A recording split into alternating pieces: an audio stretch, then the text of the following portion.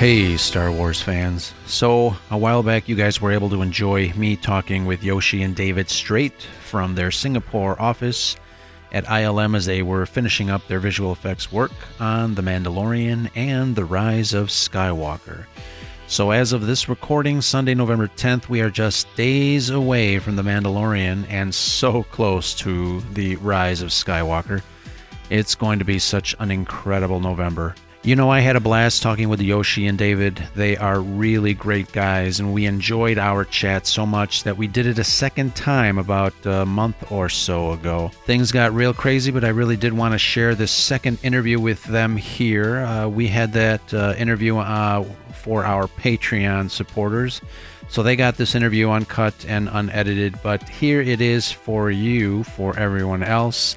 And don't forget, also in just a few days, Yoshi will be hanging with us at Alley Cat Comics in Andersonville here in Chicago. So please join us if you can.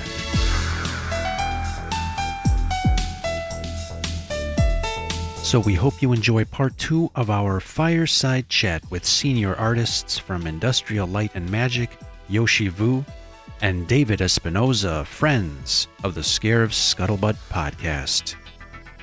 Let's check it out.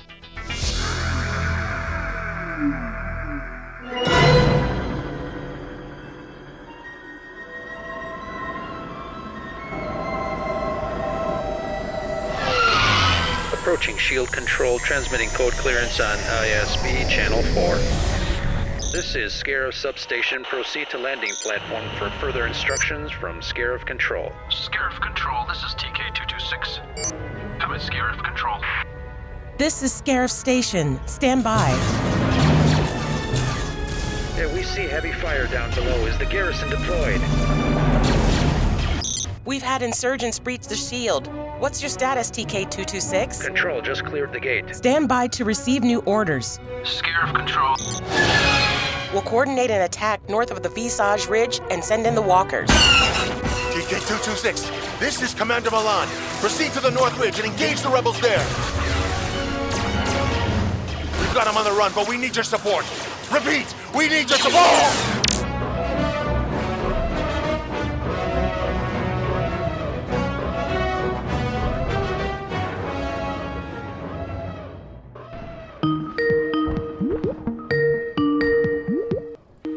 The person trying to reach is currently unavailable. Please leave a message after the beep. Yoshi! Yoshi! Hey! What's happening? Not much. Are we ever going to get to see what you look like? Let's see here. I'm kidding. Well, I'm I'm a 90-year-old guy living in my parents' basement. Fair enough. What's up, David? Good morning for me, and good evening for you. Good morning. What's all good, man? How you doing, man? Good, man. If it's getting too wandery when it comes to Star Wars, just feel free to just say it. Dude, I know what you mean. My friends, when I start talking, I can always kind of reference it back to something having to do with Star Wars. We'll be talking about the most inane thing, and I'll just blurt out a line. They tell me that I have Star Wars Tourette's. Ooh, we wow. joke about that at work too, because when somebody will say something, you're like, "Oh, yeah, you should, change the lighting on this," and one of us would be like, "Do it." Yeah, exactly. Yeah. We have sometimes we do it unconsciously. I'll be, walking down the hall, just kind of humming like da da da da da, and I do it on, not thinking. Awesome. Dude, that's so cool. It's so cool, man. We have a phrase we always say to each other. I don't know why, and I don't even know how it started, but he'll say something random, and I'll say "Day 101 guy." You know what I'm talking about? Yeah, we'll start going into Huttese or speaking to someone. Yeah. Sounds good, man. Yeah, totally.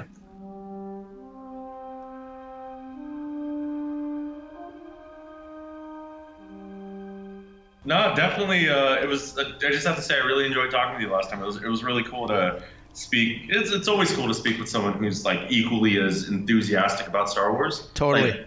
It's great. I just love it. I agree 100%. let's start up here, Scuttle Buddies. We are back with Yoshi and David from ILM, and they just want to keep talking Star Wars. So do I. It's a great conversation here. But how are you guys tonight? Great. Yosh, how you doing? I'm doing wonderful, sir. I'm doing great. Oh, man. Anyone who wants to talk about Star Wars, it's great, man. Dude, always lovely chatting with you, man. It's awesome. Hey, yeah, no problem. You guys have a home here at the Scarif Scuttlebutt podcast. Whenever you guys want to come by and talk Star Wars, that's what we're here for. But so getting back to this, you guys were talking about the what would you change in a Star Wars? I wouldn't change a damn thing. It's all perfect. Well, nearly perfect, but what are you guys thinking about? What would you change? What would I change? In any of the Star Wars movies so far? Well, and now that we have the world between worlds where you can just reach in and you know, change or affect different time periods, it's now that, you know, the Rebels episode has shown us that that can be entirely possible. Yeah, he's Terra. He's Terra. I hate to say this, but, you know, just for ourselves, before we start, I just wanted to say that these are our opinions as individuals, and we're not in any way, shape, or form representing the opinions necessarily of Disney or Lucasfilm or ILM. Exactly. Totally. Just a couple of dudes. Shut up all the time because I have my. The thing is that working on these films, you don't know, you don't have the full piece of the puzzle. So often they're not kind of guess, and everyone's like, "Shut up!" So it's like, all right, cool. Yeah, it's like what we were talking about in the last episode with the double-edged sword. Yeah, definitely. Yeah, but yeah, just three dudes talking about Star Wars, man. No problem. So, what would you change, David? What would I change? I would have shown Make Han shoot first. No, I would have shown more that Obi-Wan and Anakin were friends, brothers. I didn't really get that vibe in the prequels. I mean, you see like the older brother, father mentorship, but like you don't really get that vibe that they were, man, thick as thieves. Like they saw some stuff together. Unlike the cartoons. Yeah, you see a little bit about that in the cartoons. What was it? The Samurai Jack animated series, Travanovsky, the animated, before the Clone Wars CG series, there was the animated series. And I liked the way that they showed them individually going, but when they had those missions together, it was cool, man. Like, I really liked that. It was cool, though, that the animated series, they showed how he got the scar. Oh, yeah, the micro series. Episode 3. Yeah. I guess if I were to change, I would have really wanted to show that, like when Obi-Wan says those lines in A New Hope, and he was a good friend. It's like, oh yeah, we want to see that. I feel that I didn't really get that in the prequels. Sure. That's one thing I would have liked, and I mean I know that's like a loaded answer, but I would have liked that. I would have liked to see that bridge a little bit more. Yeah, definitely. I think it would have benefited the growth of the characters, and I obviously from that line that you quoted in A New Hope. It's funny. I have such trouble calling it A New Hope because I grew up and it was called Star Wars before they started numbering the damn things. Which, you're definitely right about that. Yeah, but we would love to have seen, you know, how that relationship transpired. And, you know, we did, like you said, we did get a little bit in that micro series that you mentioned and a lot more of it during the Clone Wars, you know, run of the animated. Even, I would say even in the CG animated series, they did try to, like, you know, sew that together a little bit, but it's nothing that we really saw with a live action Star Wars movie. Right. It would have been nice. That's what I would have liked. But Yoshi he looks like he has an animal. What would you have liked to have seen? For Last Jedi, I would have replaced Vice Admiral Holdo with Admiral Akbar. Sure. Everything she did, I would have had Admiral Akbar do. Yeah. And I think I've told you this before. I had my idea of how, you know, the whole light speed suicide shot ran. I would have had Admiral Akbar do that. instead of dying, kind of off screen, unceremoniously. Would have been And like I have it all played out in my head, and where it would have been like Admiral Akbar having everybody get on the escape pods and getting away, and then the First Order, talking to him and communicating with him, and him saying, I give up. I'm gonna bring the ship to you. Yeah. And have them say something like, "What is this? Some kind of trick?" And before he hits Lightspeed, he goes, "No, it's a trap." Oh man! Oh, come on, man! Like a million times. And I'm like, every time, yeah. Right? I can Tell me that. how many people in the theaters would have stood up and cheered. Oh hell yeah! Yeah. That would have been. Oh, I'm bringing the ship to you. Is this some kind of trick? No, it's a trap. Bam! Lightspeed, Damn. Face reflection in his eyes. And Yeah. Wow. That would have been amazing. I think Yoshi. Yes, I want to hear that. I want to know that. Well, he said it's perfect, but let's all be real here. When I first saw that scene, it was beautifully done. I think the silence really captured the drama of that scene. At first it really didn't bother me. I thought, wow, that's really, really cool. I think only later when you started hearing folks complain about the mechanics of that did people start thinking about it. But there was some of the theaters were actually putting signs up that say, like, at the 1 hour 10 mark, there's going to be silence. Don't panic. It's intended by the director and the filmmakers. I thought that was such a weird thing to put up. People were actually complaining. Really Yeah.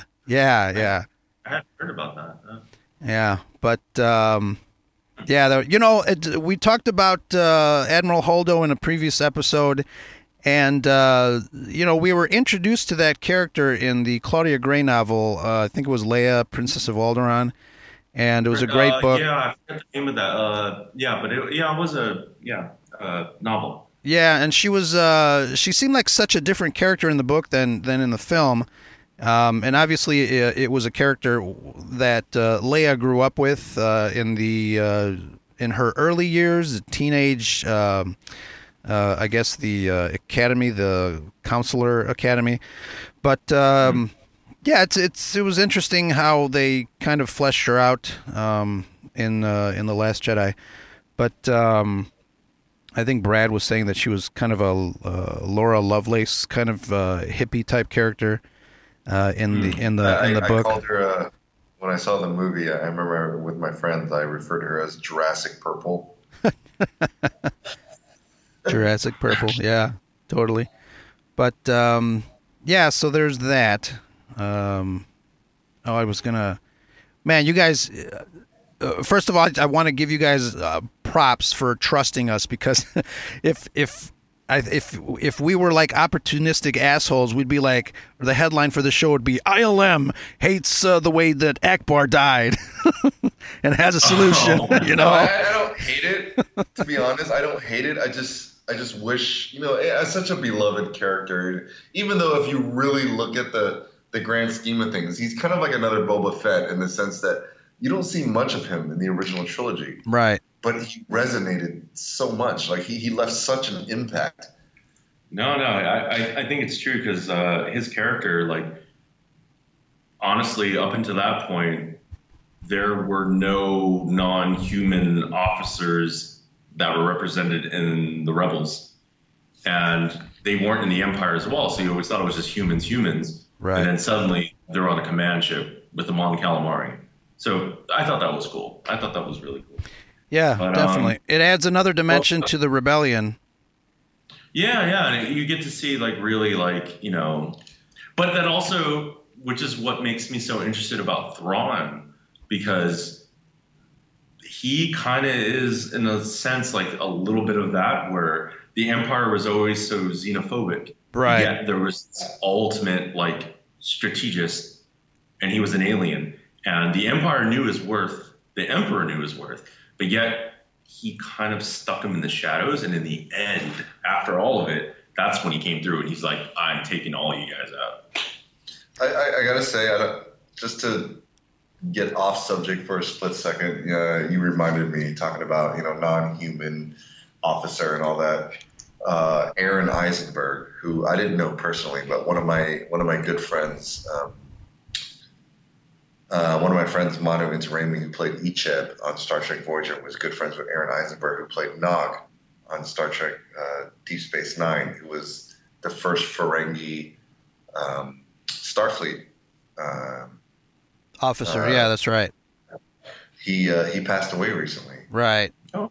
Yeah, he passed away. Oh, really? Yeah, he passed away. Yeah, recently. he was young, wasn't he? Like 50 or something, or 50. I think he was 50. yeah. But yeah, he passed away recently, so I just wanted to mention that, in honor of him. I don't even know what you would call it at this point. It's kind of, like I said, I didn't know him personally, but one of my good friends knew him very well.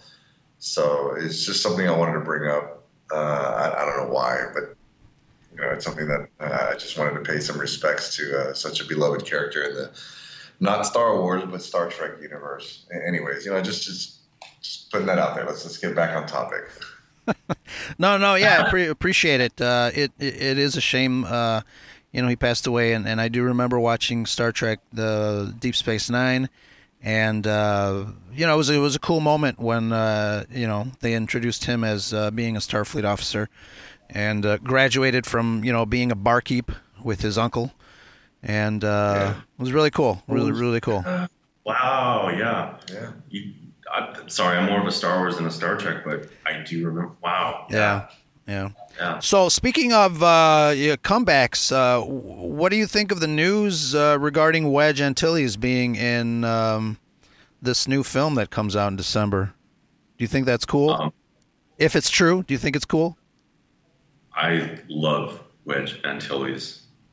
I'm just going to let Yoshi, I'm not lying, his helmet's at my desk. Oh, that's yeah, cool. If anyone ever asks why, I'm like, because the man blew up 2 Death Stars. Yeah, he was on that. Yep. Like that's it. That's his street cred. That's his street cred.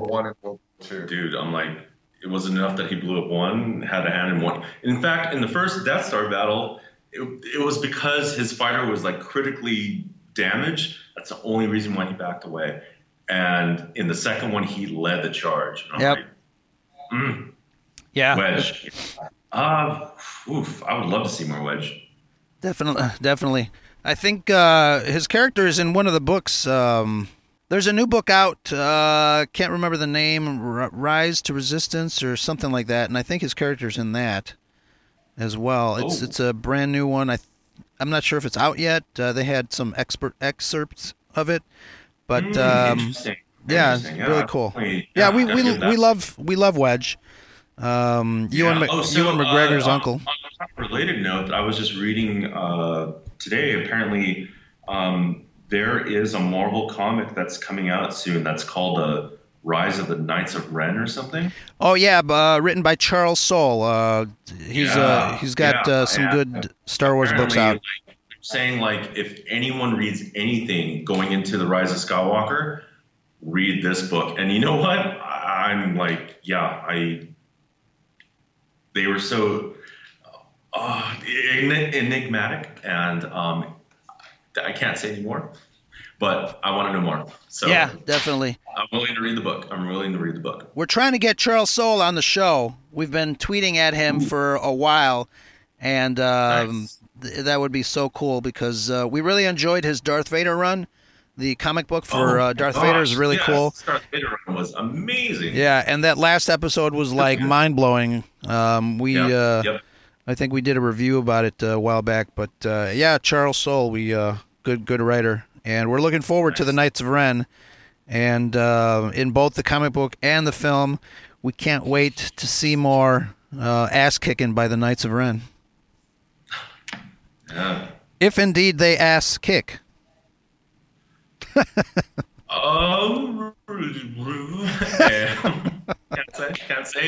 Can't say. Yeah, awesome. So, what else do you guys want to talk about Star Wars? Let's. Well, I think one of the things that, and I know Yoshi mentioned, and this is just like really the geek in me, the nerd in me, really.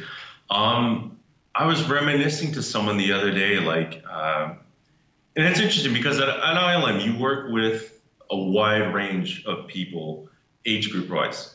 And you have people that are younger than you. You have people that are older than you. Sure. You have people that they remember like watching the original Star Wars. Heck, they worked on the original Star Wars. You have people that worked on the prequels. And then you have people like us now that are working on the new trilogy. And it really got me thinking. It's like, I remember growing up in the 90s, and not to date me or anything, that does it already, but I remember if you grew up in the 70s or the 80s, you had the original trilogy. If you grew up in the early 2000s, you had the prequels. If you're growing up now in this generation, a decade after that, you have this new trilogy. But when you were in the 90s, there was no trilogy. And in fact, this is why I think what gravitated me towards Star Wars in the first place is that Star Wars wasn't this cultural phenomenon that it is now. It's like they were just these really cool, weird movies. I didn't think they were weird. Everybody else thought they were weird. Sure. On VHS. And that's all you had to go on. And it was interesting when you look at the extended universe and everything that came out during the 90s, during this period where there was no trilogy, no movies, people just went creative. This is where you get Grand Admiral Thrawn. Right. This is where you get Dark Empire. This is where you get Shadows of the Empire, all these really cool video games. It's like they're speculating on all that stuff. Tales of the Jedi comic books, which I highly recommend. I remember I freaked out when I saw a double-bladed lightsaber, and I'm like, wait, that was from Tales of the Jedi from... Oh, nice. Yeah. And just even that, Tales of the Jedi spawning the Old Republic, mythos. Yeah. No, I gotta ask randomly. I was introduced to Star Wars through, of all things, Muppet Babies. So as a kid, I grew up in Muppet Babies, this little cartoon. They would intersplice clips of Star Wars. They always had Vader's TIE Advance. Yeah. And it would show clips from the cantina that was in the intro. and stuff that. Yeah. And I remember saying well, as a kid, what is that? And my dad going, oh, that's from that movie Star Wars. I'm like, what is this? I must see this. And we had to go to the video store and rent the VHS, and bam, hooked. That was it. Yeah. I was in hook, line, and sinker. Wow. There's a laser sword? What? Yeah. There was nothing like it. It was a pirate, swashbuckling, samurai-style movie Western, set in space. Yeah. I mean, you really couldn't. There was nothing like it at the time. And there's no other way to put it. No, and I think yeah, exactly. It's basically there was this dry time for Star Wars fans during the 90s. We call those the dark times. There was no new movies. There was no new anything. And one of the things I was mentioning to Yoshi is that and I think I brought it up last time, is that one of my favorite stories from that time period, besides that everyone always wanted to speculate what was the sequel of Return of the Jedi, and they had all this conflict, and they had comic books, but there was one story that stuck out to me in particular, and it was always Shadows of the Empire. And it was just phenomenal. I just remember as a kid, seeing the comic book, seeing the book, hearing the soundtrack, playing the video game, and the toys. And they even had a Outrider size Dash Render's vehicle. And I was confused at the time because I was like, wait, was there a new Star Wars movie? Yeah.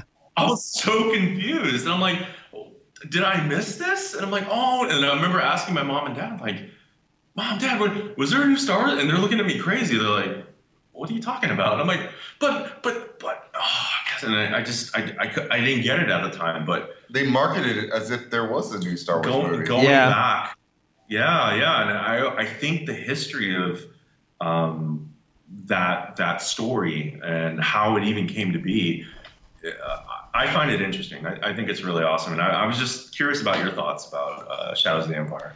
Oh, I loved it. I remember getting the book, the comic books. I was floored at the fact that there was a soundtrack for this project, and listening to the soundtrack. Yeah, listening to the soundtrack after reading the book. I mean, I can totally picture, that first sequence where Leia is dancing with what's his name, Prince. I never know Shizor.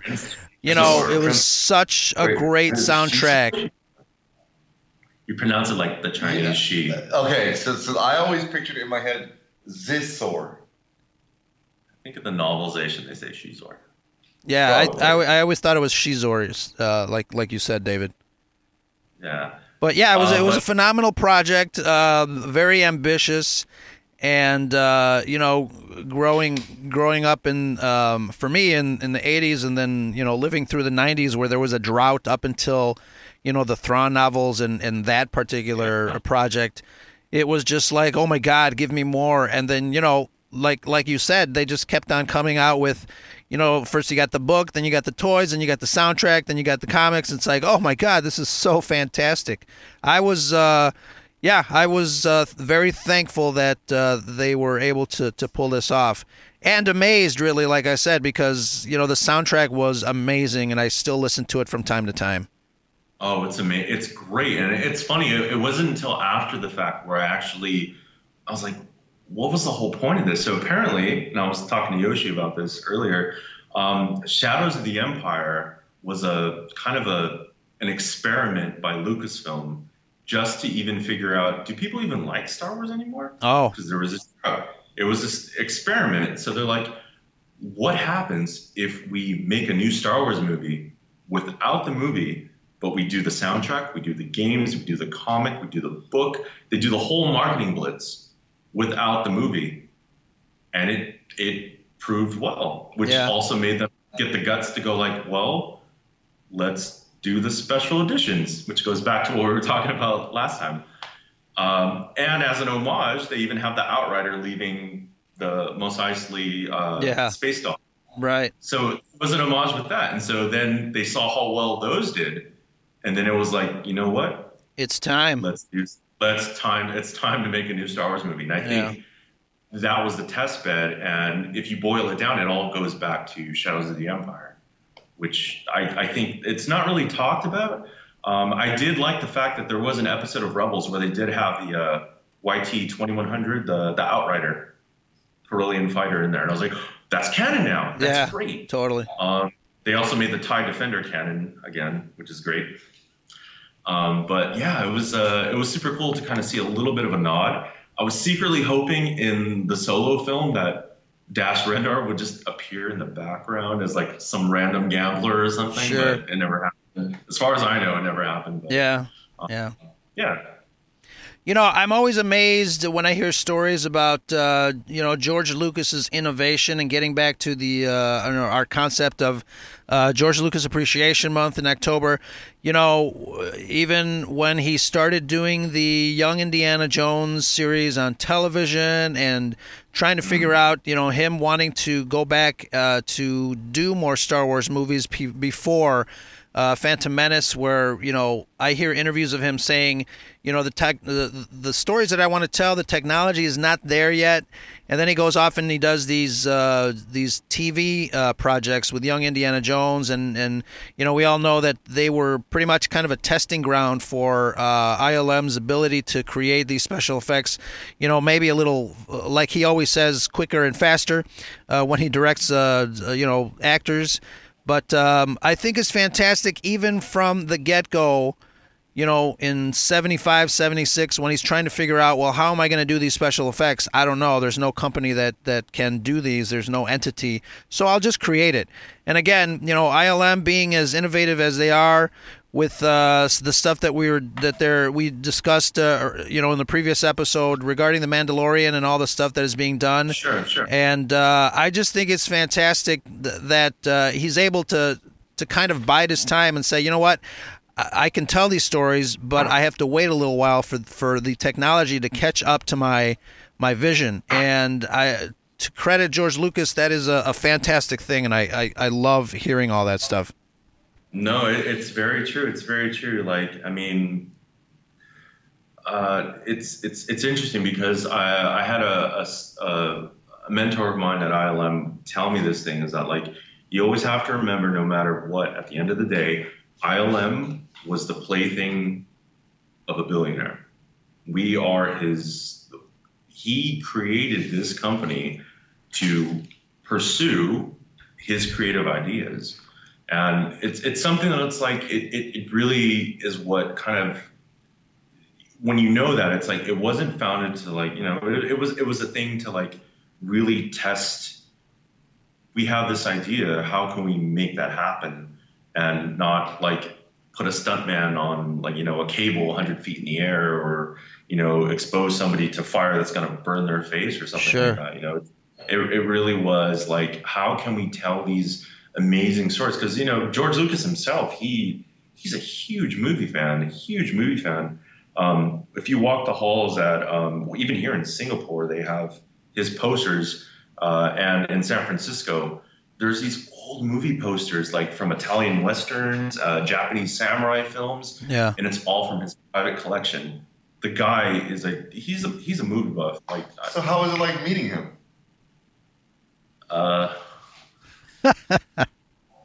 Overwhelming? So, We don't have to get into it. I mean, I don't want to break the flow of the conversation right now, but you know that I think they show it in like Saving Private Ryan, where it's like the grenade goes off and like you just hear the ringing and everyone's moving around. Oh yeah, motion. totally.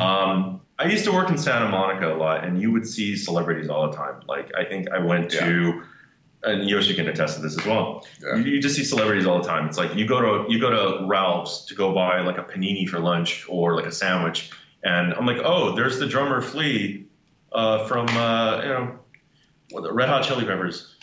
Cool. Yeah. He eats sandwiches just like me. Great. Like, no big deal. Like, you're just like, whatever, right? Right. Or us having Korean barbecue next to, what is it, Dennis Rodman. Yeah, that was weird. Yeah. But George Lucas was the first celebrity that I ever had. I was lucky enough to meet, not only me, but just talk with him. And it was that moment where it was like, I felt like somebody threw a flashbang at me, and I'm just like, Yeah, I can imagine. oh my God, I owe you so much, man. Like, how can I ever tell you thank you for like every creative spark? Like, you know, there's always, and I don't know, it's, anyways, Yosh, you totally threw me off there. But yeah. I knew it would. Sorry. I just wanted to throw a wrench in your whole conversation there and make this podcast super interesting. Okay. Oh, it's always interesting from top to bottom, guys. Thank you so much. I can imagine, shaking hands. I have a colleague of mine who's a reporter here at NBC, and he met George Lucas when he was in Chicago. I think they were doing an interview for one of the PBS shows here in Chicago. So he's got his stories as well. But I haven't met him. I've seen him from afar. He comes to Chicago often, and we get to kind of see. Melody Hobson. Yeah. And I am so pissed that we did not get the museum. I cannot tell you. We did in LA though. Well. Yeah.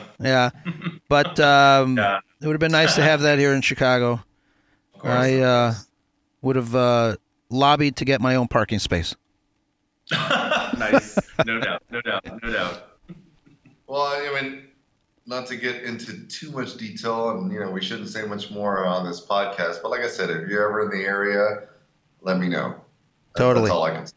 It's funny you say that, because not just with Star Wars toys, but with me and David are big into video games and retro video games in particular. Being here in Singapore, it's really a bubble. We went to the Toys R Us here, and there was Star Wars toys everywhere. Like, no one cared. Well, the fact that Yoshi just said that there's still Toys R Us here. Yeah, that right. should tell you everything you need to know. Yeah, that's a shame. Yeah, that's a shame. The figure I really wanted, and the reason, David can tell you, there's a whole story behind it. And I don't even know it's a story, but so Cara Dune, who's played by Gina Carano in The Mandalorian, I was a big fan of hers before she was cast in the role. I'm big into mixed martial arts. I actually competed in amateur MMA back in the day. I still train. I still train for fun, for fitness, and all that stuff. And I always thought she was awesome as a fighter, and I think she's gorgeous. And is that where she comes from? Because I haven't seen her in anything else. She was in Haywire. She was a star in Haywire. She was a champion in mixed martial arts. She was a champion in mixed martial arts in Elite XC back in the day. She fought in Strikeforce before they were bought out by the UFC. I could go into the whole history of it, but she was a mixed martial artist, a professional fighter. Oh, that's cool. She was also Crush on American Gladiators. So I'd been a fan of hers for a while. Like I said, I thought she was absolutely gorgeous. And David actually was the one that pointed out, he's like, you obviously have a type. What do you mean? He's like, your wife looks just like Gina Carano. And I never put it together until he said that. Yeah. And no lie. Yeah, she kind of does. But then when it was announced that she was cast in Star Wars, I was like, holy crap. Wow, that's cool. Basically, that's one of the ways that I was able to lure Yoshi over was that I'm like, dude, you have to see The Mandalorian. He's like, yeah, it's Star Wars. I love it. But I'm like, no. You need to see The Mandalorian. He's like, oh, so they're casting Gina Carano. I'm like, no. You need to see The Mandalorian. Nice. Yeah, that's pretty cool. Yeah, as soon as she was announced as a major cast member, I was like calling David, like, okay, you know what? I'm ready to come work at Lucasfilm with you. I'm ready to go to Singapore and let's do this. Let's do this. And he even said like, oh, you might get a chance to work in episode 9 too. I'm like, all right, let's do it.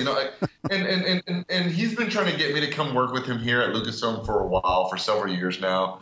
And even being a Star Wars fan, I have a family, I have a wife at home, and sure. it wasn't in the cards, and it didn't play out. I had applied many times, and I didn't make the cut. It is what it is, but I didn't push super hard until recently, and I'm glad I did to try to make it in. And I'm glad for the opportunity. I'm glad I'm here, and it's still an honor to be here among such talented artists. And it's almost one of those things where I feel like ILM artists are revered as some of the top artists in the world, among several other studios like Weta Studios, Blur. Of course, Studios. yeah, of course. You have to give respect. Yeah. So I still don't feel like one. I feel like these are all ILM artists and they're super talented, and I just work here. Yeah.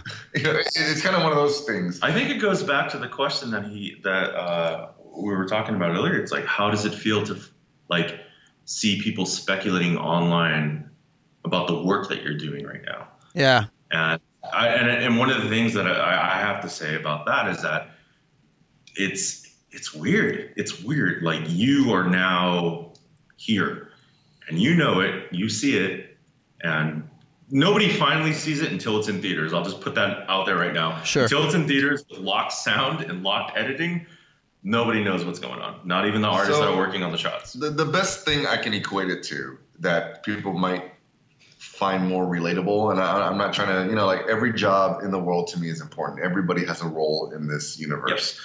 So imagine you work at, let's say you work at Best Buy or Target, and you have a specific layout that you're supposed to set up with a cardboard cutout for the release of a certain Star Wars movie. You do that, you set it up, and to you it's just a job. Oh, I have to follow this pattern. I have to set up the cardboard cutout this way and lay out the DVDs this way. But all of a sudden, fans are coming in and they're taking pictures of this setup. They're like, "Oh, yeah, this is the Best Buy setup. This is how they lay it out. This is the Best Buy exclusive boxed version of Star Wars, the Star Wars Blu-ray. This is the Target special edition." And it's hard to comprehend because while you're doing it, you're setting it up. With us, it's like, oh, you have to make this asset. You have to model. Let's say, oh, you have to make the X-wing look like this. And, at the time, it doesn't seem that important. But once it's released, people are picking it apart. They're dissecting it. They're analyzing it. Yes. And it's a weird feeling because you're like, oh. Well, you were And we'll still always be that person as well, breaking it down. So you know that responsibility. Yeah, so like, I can't say what we're working on now, but me and him are in charge of a pretty major environment / asset in episode 9. And it's such a big part of the universe. Big deal. But for us, we go into work and we're just like, what are you doing there? I just want to make sure I'm on the same page. Yep. Does this make sense in the Star Wars universe? Let's look through the books. Yep. Let's look at the original trilogy. Okay, so this is kind of here. This Look is at there. the original map paintings. Yeah, it's kind of like it's not to say we don't love what we're doing, but it's a job. It's work. Yeah, I And can see that. Yeah, and it's like it's hard to kind of view it that way because looking back at the original trilogy, they're just kid bashing, model kids Like from they're just college students, just like yeah, taking apart. they're cutting tank apart, hits yeah, and, like, exactly, and doing this stuff. gluing them together. Yet for us, it's like, oh, that's a turret, or that's an that's an S920 cannon, blah blah blah, and it's like. But for them at the time, it was just something they were putting together and trying to figure out. And I, you know what? As a new parent, I guess I could just say the best thing I could equate it to was me being a new parent now, being a father, looking back to how my parents raised me. I used to think as a kid, my parents knew everything. They're your mom and dad. They know everything. Yeah. But me now being an adult and being a father, it's like, wow, they were just figuring it out too. Yeah. And it's kind of the same thing. It's like this thing that's going to take on a life of its own. We're just figuring it out. Right. To the next generation, it's a whole new life. It takes on a life of its own. And it's really hard to swallow and comprehend. And I gotta give credit to. So, not to throw this off topic again, I tend to do this a lot. Sorry, I tend to derail a lot. But one of my good friends, he was a groomsman at my wedding. His name is Keith Beltramini. He's actually the lead. He's a lead lighting artist for a show called Love, Death, and Robots. Oh, I love that show. Yeah, I worked on that show with him as well. But he's one of my he's one of my best friends. Super talented guy. He's I think he's now a lead at Blur Studios. He just did the recent cinematic trailer for Call of Duty. Guy's super talented. Anyways, it was him that I was talking to when I first had my daughter, and I'm like, you know what? It's seeing that I have a daughter now. He was the one that said that quote to me, saying, "Yeah, our parents were just figuring it out too, right?" And it made sense to me. Yeah. Like, yeah, they were, and that's the closest thing I could equate it to. Definitely. It's like Star Wars. With each generation, is taking on a new life of its own. And the previous generation, the team, the cast, the crew, the director, the writer, they were just figuring it out. Yeah, and that goes back to what David was saying, how each generation has their own trilogy. And yes. it's part of the creative process. It's a never-ending thing. The previous generation, has items that are built on from the previous generation, or the new projects have items that were built on from the previous generation, and I think that's what JJ was talking about. I've heard him talk, with interviews, how interesting the role was for this film, not only to finish off a trilogy, but finish off a set of trilogies, the original trilogy, the prequels, and everything that came, before. So it is a fascinating thing, and I love how you equated it to being a parent, because it is really nice. I never saw it that way, but yeah, it's true. Very true. David, what is it? What is? Ask you a question. Yeah, go for it. What is your favorite Star Wars story? Extended universe, new canon, Legends, what have you? Yeah, like what's a story that resonates with you? I want to I want to be the typical boring answer. I think for me, The Empire Strikes Back is probably a near perfect movie. I can watch that all day, any day, every day. It's in our previous conversations, I told you that I can watch especially the original trilogies. I can watch those films and still be able to pick something up new. And that doesn't happen with any other movie. You know, with other films, it's like, you know, watch it once or watch it twice and then just put it away. But Star Wars, especially the original trilogy, for me, it's something that I have on the top shelf. Nice. And you know, I can pop in A New Hope or Empire Strikes Back and continue to enjoy it as if it were the first time I'm watching it, you know, every single time. I think, you know, what George did in that story, and obviously with the writers of the script and the storyline, Sure. The performance, the sheer gravitas of that story, the danger that our heroes were in, the consequences that were suffered because of their actions, it is something that I love. Again, not to, you know, I think some of the newer Star Wars have probably, for me, a little bit too much comedy. And I love just, you know, going back to the seriousness of what The Empire Strikes Back represents for me. On a personal level, I'll agree with you on that. I'll say that I do have a question for you. Speaking about the comedy, because we just talked about this today at work, just to show you what geeks we are. Imagine that. One of the changes in the special editions was when in Empire Strikes Back, when the swamp monster spits out R2-D2. The original line was, you know, you're lucky you don't taste very good. So they changed that, and I don't understand the change personally. You change it to you're lucky you. What is it? The line? You're lucky you didn't take any. You're in one piece. You're lucky you're in one piece. You're still in one piece. You're still in one piece or something like that. I didn't understand that because the original line to me is "You're lucky you don't taste very good" shows Luke's witty side. Well, not only that, it also shows that there's not tech on this planet. These creatures aren't like, there's not like robots are coming here where the creatures are like, oh yeah, like they're just like, oh, it's a moving thing. I'm going to eat it. And then I spit it out because it's an indigestible thing. Yeah. So how do you feel about that? Like that basically took away the little bit of comedy in that scene. You know, it's interesting because I never noticed it. I never noticed the change. To me, I think it was a subtle thing. I'll have to go back and kind of compare. Yeah, and you know, it's funny because as an older person now, looking at some of the elements and lines of the original trilogy, I can see now that, yeah, there's always been, you know, some sort of wit, some sort of comedy in Star Wars. Maybe at 7 years old, you didn't catch, you know, the subtleties of the humor that was embedded in the scripts. I think. Personally, for me, it's a little more in your face now, but I'll have to go back and kind of see what you're talking about. I never really noticed that. Right there, so is that a new thing for you? The subtlety. It's the subtlety. What was that, Yoshi?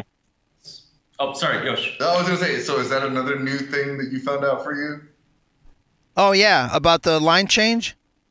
Yeah, I never noticed that. I never noticed it.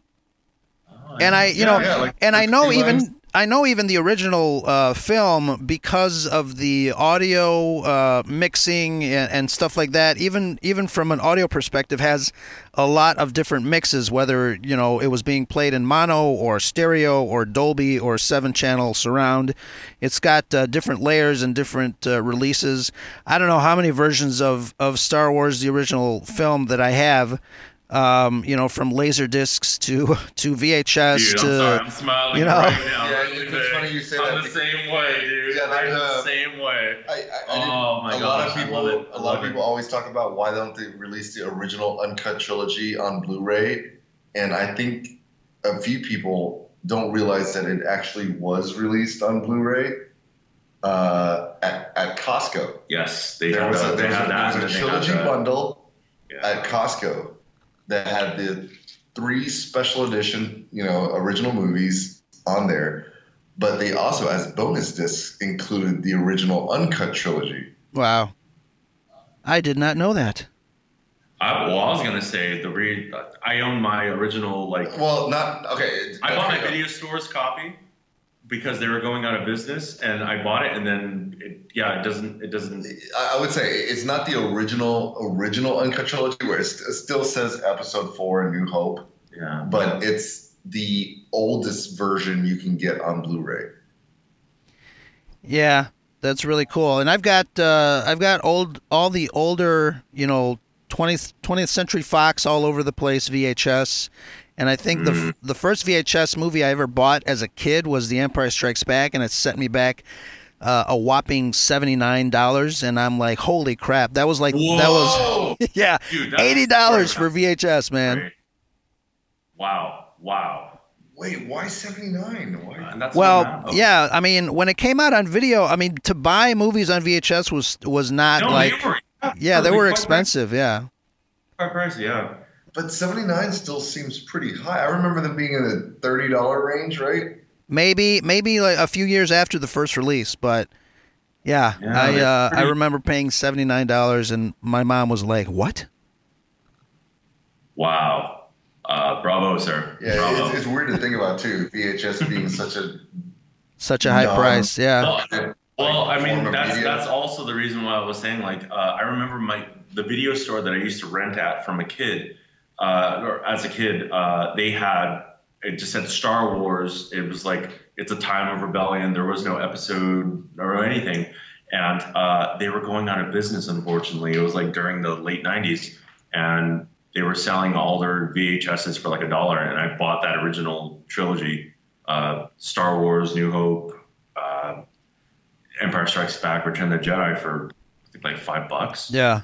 And I have a VHS copy that does not, because that's how I remember it. And then, it was the special editions. And once again, going into all that. But yeah, there was a dry spell during the 90s where there was no trilogy. And this is the only reason why I was asking, like, because you get characters like Grand Admiral Thrawn.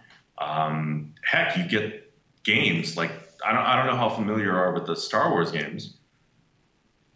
The Dark Forces. Dark Forces was always a cool one. The X-Wing versus TIE Fighter. Oh my gosh. Yeah, I've heard about that. Yeah.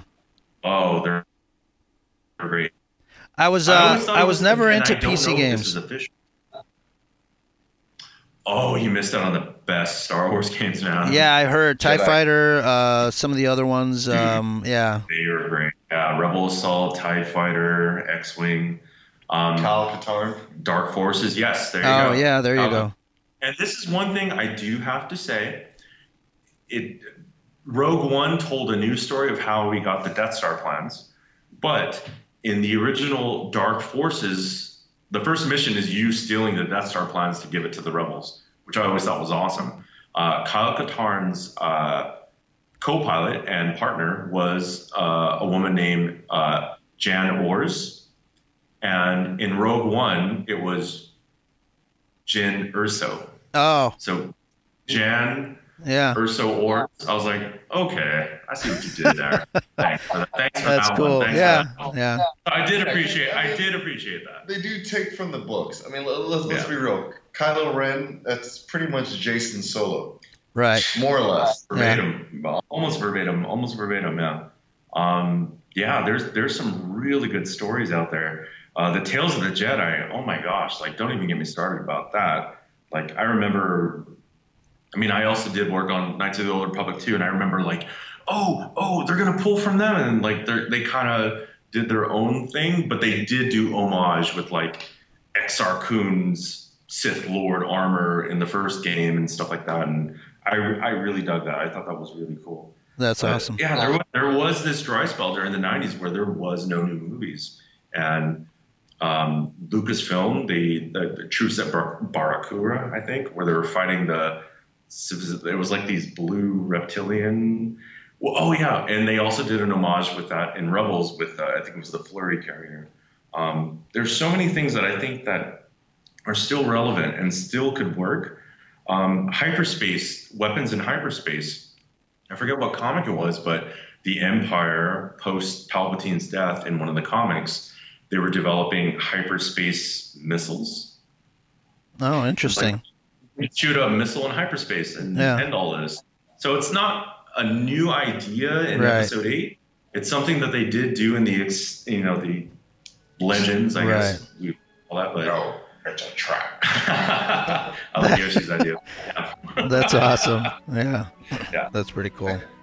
It made me feel good when I told Keith about it. He's like, "That's my favorite Star Wars moment that never happened." That does sound badass, and I can picture an audience just, getting up and just cheering and screaming like so excited. Yeah. That would be a really, really, really awesome scene.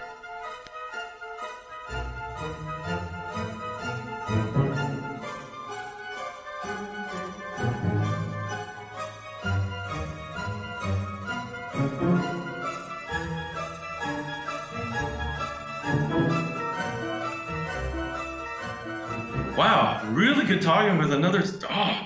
You're so good talking with Star Wars. Yeah, we were at work talking about it, and David was just telling me like, "Man, I love talking to that guy. I love talking. I could talk forever." He really likes Star Wars. Yeah. Well, yeah, you'll see at the end of the first. We're releasing the first episode tomorrow. You'll see towards the end where basically I was in the office and I didn't have my phone charger, and the battery just died. And, I'll say it at the end of that episode. I said we could have probably kept on talking for another, 5 hours. It's amazing. Appreciate you guys, logging on and listen and talking Star Wars with us. It's fantastic. So I know it's late where you guys are. Thank you very much for staying up past your bedtime. I know you guys have a lot of work still yet to do, and we are very excited. We appreciate your time and your camaraderie with us here at the Scuttlebutt podcast. But we got to do it again because we should brush up on your Clone Wars subject matter and everything that the Clone Wars has offered Star Wars. New characters, new stories, new Force lore. Which Clone Wars are you referring to? Well, they had to go and name multiple things Clone Wars. He said Force lore. It's the animated series. It's the animated series, yeah. You know what I'm talking about when I make that joke. Yeah. Like, why did you have to go and name 3 different things Clone Wars? No, that's cool. Yeah, definitely would look forward to it, man. And we're very excited because a lot of people. There's a hashtag out there in Dave Filoni we trust. And I think because of his involvement in The Mandalorian, I think it's going to be fantastic. He has given us some great stories that was the Clone Wars, and we're going to see some more Clone Wars come, I think, January or February on Disney Plus, and we cannot wait for that. I think Dave Filoni is a great ambassador to Star Wars. He understands Star Wars, and obviously, I heard somebody say that he was George Lucas's Padawan, coming up from the ranks, and we are very excited. Yep. Yeah, you're not wrong about that. I agree 100%, and I would say be very excited with what you're going to see. It's that Mandalorian, Clone Wars. I know. You all saw the trailer. Yeah. Oh, don't forget that IG-88 wrap. Yeah, that's right. I gotta look for that. Excellent. Right on. Hey, before we hang up, I wanted to ask you guys. So we are doing a live podcast. It's going to be streamed live on YouTube on November 17th. I don't know if you guys are around. I will be in the United States already back at that time because my contract here for episode 9 will have ended at that time. Hopefully, if everything works out on schedule. Let's make sure these extended scenes. Yeah. Excellent. So I'll be back in the States, so I'm on board depending. Yeah, we'll keep you in mind. It'd be awesome to we're gonna have an audience at a comic book store here in Chicago. We scheduled the 501st to appear. Let me ask you. I will contact you because there may be a chance I could probably be there in person. That would be phenomenal. That'll be phenomenal. I'm working on, all the promotional material along with the other podcast. And if you are able to make it, that would be a feather in the cap of the podcast. And I will try. The thing is, so just so you know what's going on, I go home probably November 3rd, 2nd, 3rd, somewhere. I fly back to the States, and then I'm going to spend some time with my family and all that. So depending on the schedule, I may be able to make it out for just even if it's just one day. Yeah, we're doing it November 17th. I think it's a Sunday. The event, we're going to set up gear like around 1 and then start the podcast at 3 and go for, an hour and a half maybe. Yeah, and then just hang out. What time would that be here for you? If it's 3, it'd be like 4 a.m., huh? No, like 3 a.m. here. Oh. It would be too late for you. But anyway, regardless, I will try to be there in person if I can. That would be great.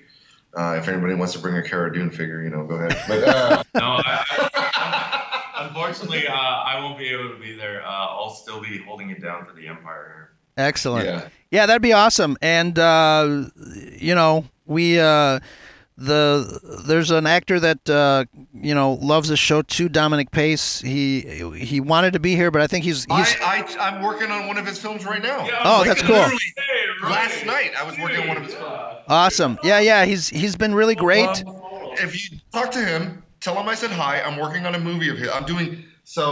On my free time, I'm helping out a friend, my friend Manu, actually, the guy that plays Icheb on Star Trek Voyager. He was in an independent movie called Anonymous Killers, which Dominic Pace is also in, and I've been working on that on my free time here. Oh, yeah, he talked about it on the podcast.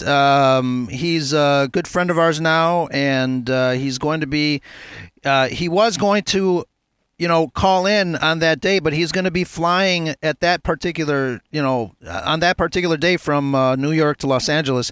But he's sending us some autographed pictures of his character from Mandalorian. That is funny. If you talk to him, let him know that I am working on Anonymous Killers. Excellent. Yeah. He talked about that movie, Anonymous Killers, on the podcast when we had him on. Yeah, it's literally it's me and one other friend doing all the visual effects for the entire movie. That's cool. That's awesome. I said hi. Feel free to give him my contact info. For sure. I haven't talked to him personally in person. It's just small industry, small world. Yeah, he's a really great guy. I mean, he's also a Star Wars fan. I think he was featured on Entertainment Tonight back in the 90s when Episode 1 came out. They came into his house and showed his collection. He's got stuff on his website about that. That's pretty cool. Yeah, David here actually was in. What was in the newspaper?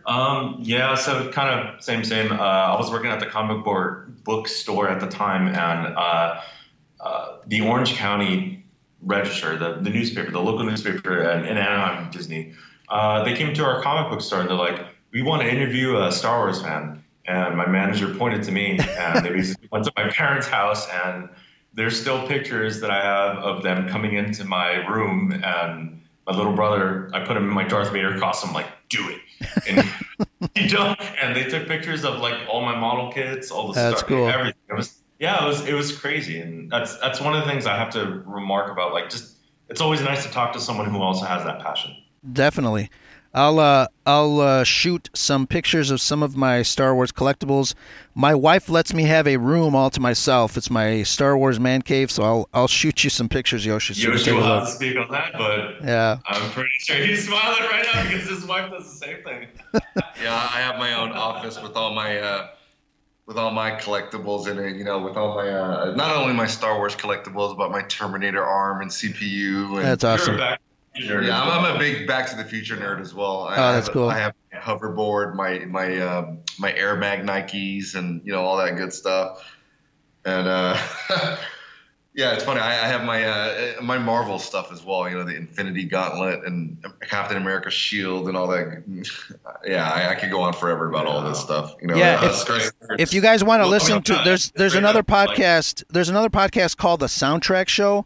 And they do an episode. I think they do 3 episodes on the music of Back to the Future. But dude, if you got time, look up David W. Collins and The Soundtrack Show. I think both of them have a Twitter account, but The Soundtrack Show on YouTube, iTunes is fantastic. They break down the music of Star Wars, and the one that really made me cry like a little fucking 7-year-old girl was when he broke down The Empire Strikes Back. Dude, get the Kleenex ready. Okay. The Soundtrack Show. Yeah, dude, I'm interested. Yeah, dude, Sold. thank you for that. Yeah, dude, man. And I told my co-host about it, and he went to go listen to it over the weekend, and he texted me back. He goes, "Dude, I'm fucking crying now." I'm like, I told you. I'm not gonna lie. The Princess Leia theme, there's that little raise that. Yeah. I know it's based off the Venus, but.